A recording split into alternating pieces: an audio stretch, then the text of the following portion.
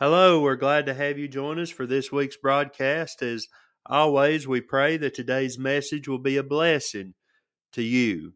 We've been looking at the 7 I Ams in the book of John, but God has interrupted us with this. I don't want to get ahead of the church on the radio broadcast, so we're going to take a little bit of a break this week. Lord willing, we'll get back to that next week, and we're going to look at Psalm chapter 34. Now, the superscription on this psalm tells us it was written at the period when fleeing Saul David convinced Amalek to give him and his men the shewbread and Goliath's sword. He then sought asylum in Gath. Of course, they saw the sword and remembered that he had killed Goliath, and they locked him up. He then pretended to be mad, and it worked. They threw him out safely. Back in Israel is at the cave of Adullam is where we believe that he wrote this psalm. And if you want to read and see the background on Psalm 34, you can go to 1 Samuel 21:1 through 22:1 to see what was going on during this period. We're going to take off now with the first three verses. In Psalm 34, David said, I will bless the Lord at all times. His praise shall continually be in my mouth. My soul shall make her boast in the Lord. The humble shall hear thereof and be glad. O magnify the Lord with me, and let us exalt his name together. We see first of all the praise, and we see the resolution in these first verses that David made. He resolved that from now on he would God no matter what. It takes determination to make such a resolution. We often make New Year's resolutions as the year gets close, and by the end of January we have forgotten them. We quickly forget them.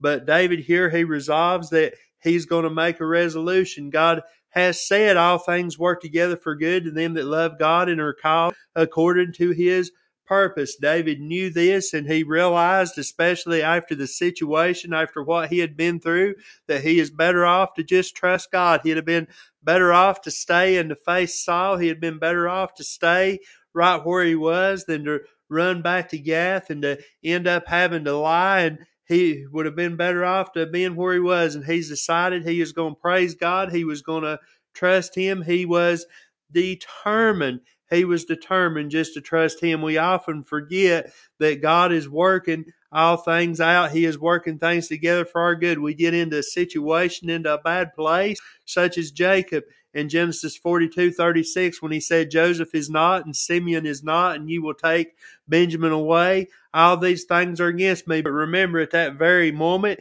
Joseph was exalted to the right hand of the king of Egypt. God was working all things together for the good of his whole family. Look at verse number 3. It says, Oh, magnify the Lord with me. Let us exalt his name together. David sought to magnify the Lord. Now, as you get older and you start having to pull out the magnifying glass to try to read some fine print or read something small, it makes it bigger so you can see. It makes the resolution bigger, but realize it never makes the item, the article, actually get any bigger. We cannot magnify the Lord and make him bigger, actually get bigger. You can't make the Lord of the universe, the Lord that created all, any bigger. But what do?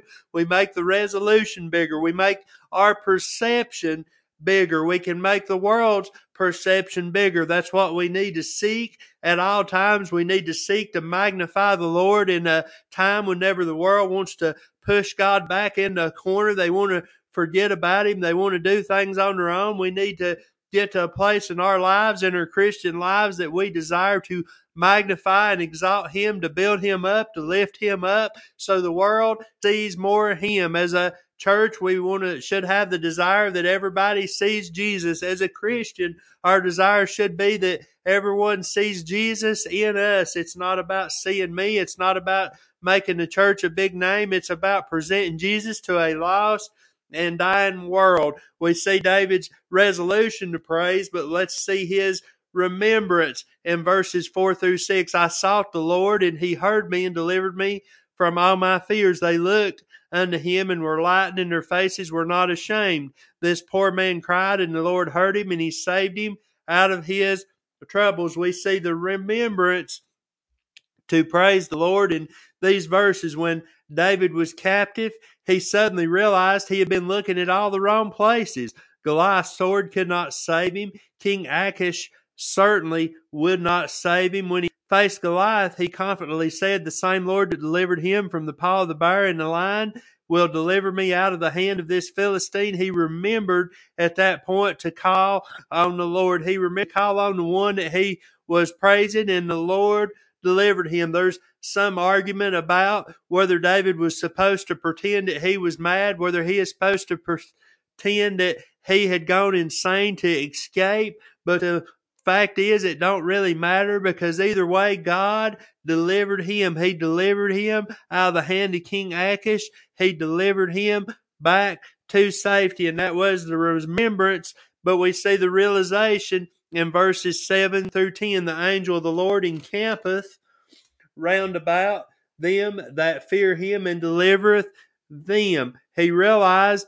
two important truths about God. He realized, first of all, God protects.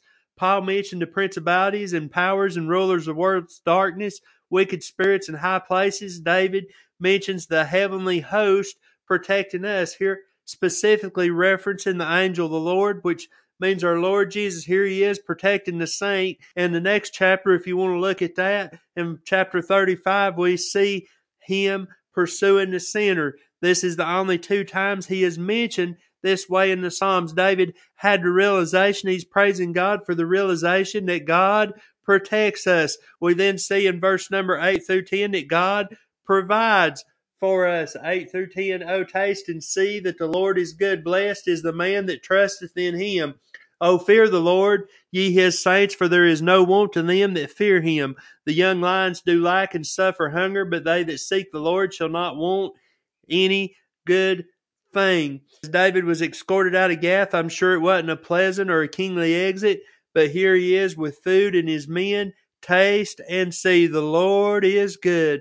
The Lord is good. Taste and see. He comes back, and here he is in the cave with his men, and he begins to preach a sermon to them. We've seen the praise. Now we're going to look at the preaching in verses 11 through 22. "Come, ye children, hearken unto me. I will teach you fear of the Lord. What man is he that desireth life and loveth many good days, that he may see good?" David now begins to prepare and to instruct his man. He starts off with a sales pitch or an introduction in verses 11, 12 before he begins his sermon. Taste and see, the Lord is good. Try him out. Try him out for yourself. He says in verse number 13, "Keep thy tongue from evil and thy lips from speaking guile." He says, first, watch your words.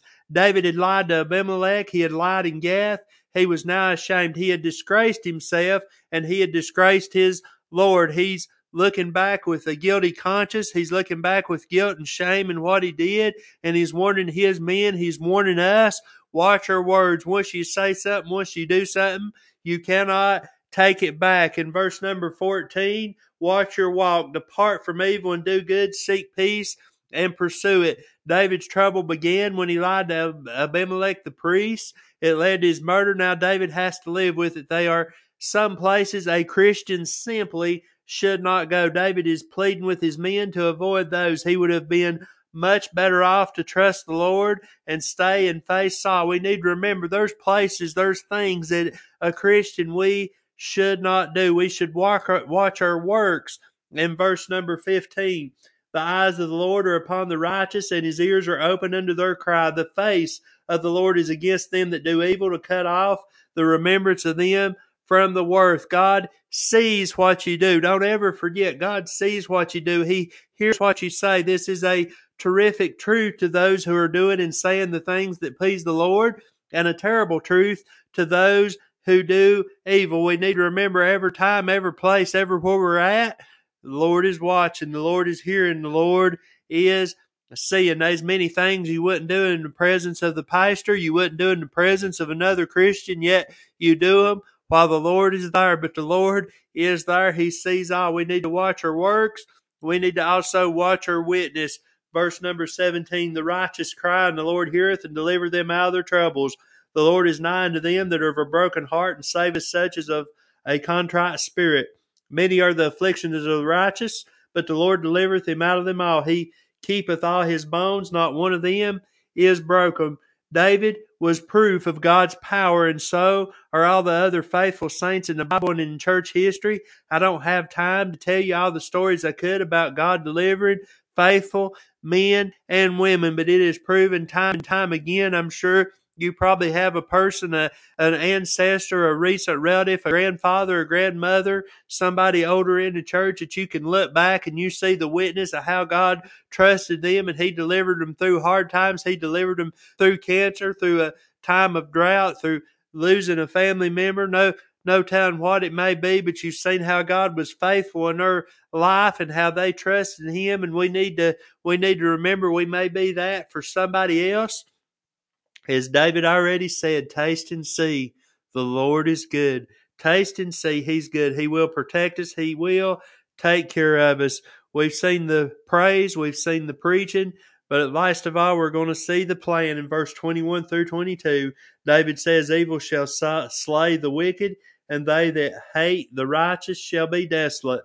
The Lord redeemeth the soul of His servants, and none of them that trust in Him shall be desolate. David here, he has committed to practice what he preached, and as far as Saul was concerned, he did so. He refused to slay him even as his men urged him to. We know that God has won the victory, and we will not be forgotten. We need to make sure that we're faithful to do what God has said. I heard an illustration this past week about a young man that was in a town, and he was in a bad accident. His wife was sorely hurt, and he remembered in his mind, he remembered a little doctor's office in the edge of town with a little faded, worn sign, and he hurried and rushed his wife over there, and he beat on the door, and so the man come out, and he said, sir, my wife's been badly hurt. I need you to help her. I need you to save her.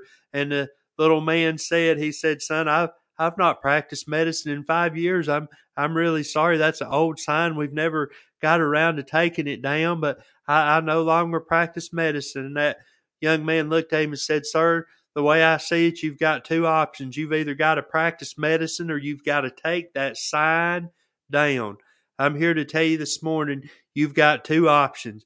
You've either got to practice being a Christian. You've either got to live it. You've got to walk it, talk it every day, or need to take the sign down. Quit calling yourself a Christian. Quit calling yourself something that you're not. They were first called Christians in Antioch. Why? Because they followed Jesus. We need to follow Jesus. We need to follow His example in love to this world. We need to present the Savior to this lost and dying world. The world's going to hell fast, and it's up to us.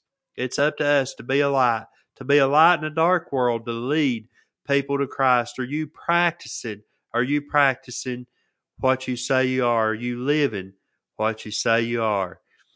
We need to make sure that we make a resolution that we're going to praise Him, that we're going to preach the gospel, and we need to plan. We need to plan that we're going to do it until the Lord takes us out of here by rapture or by grave. We need to serve Him until the end. God bless.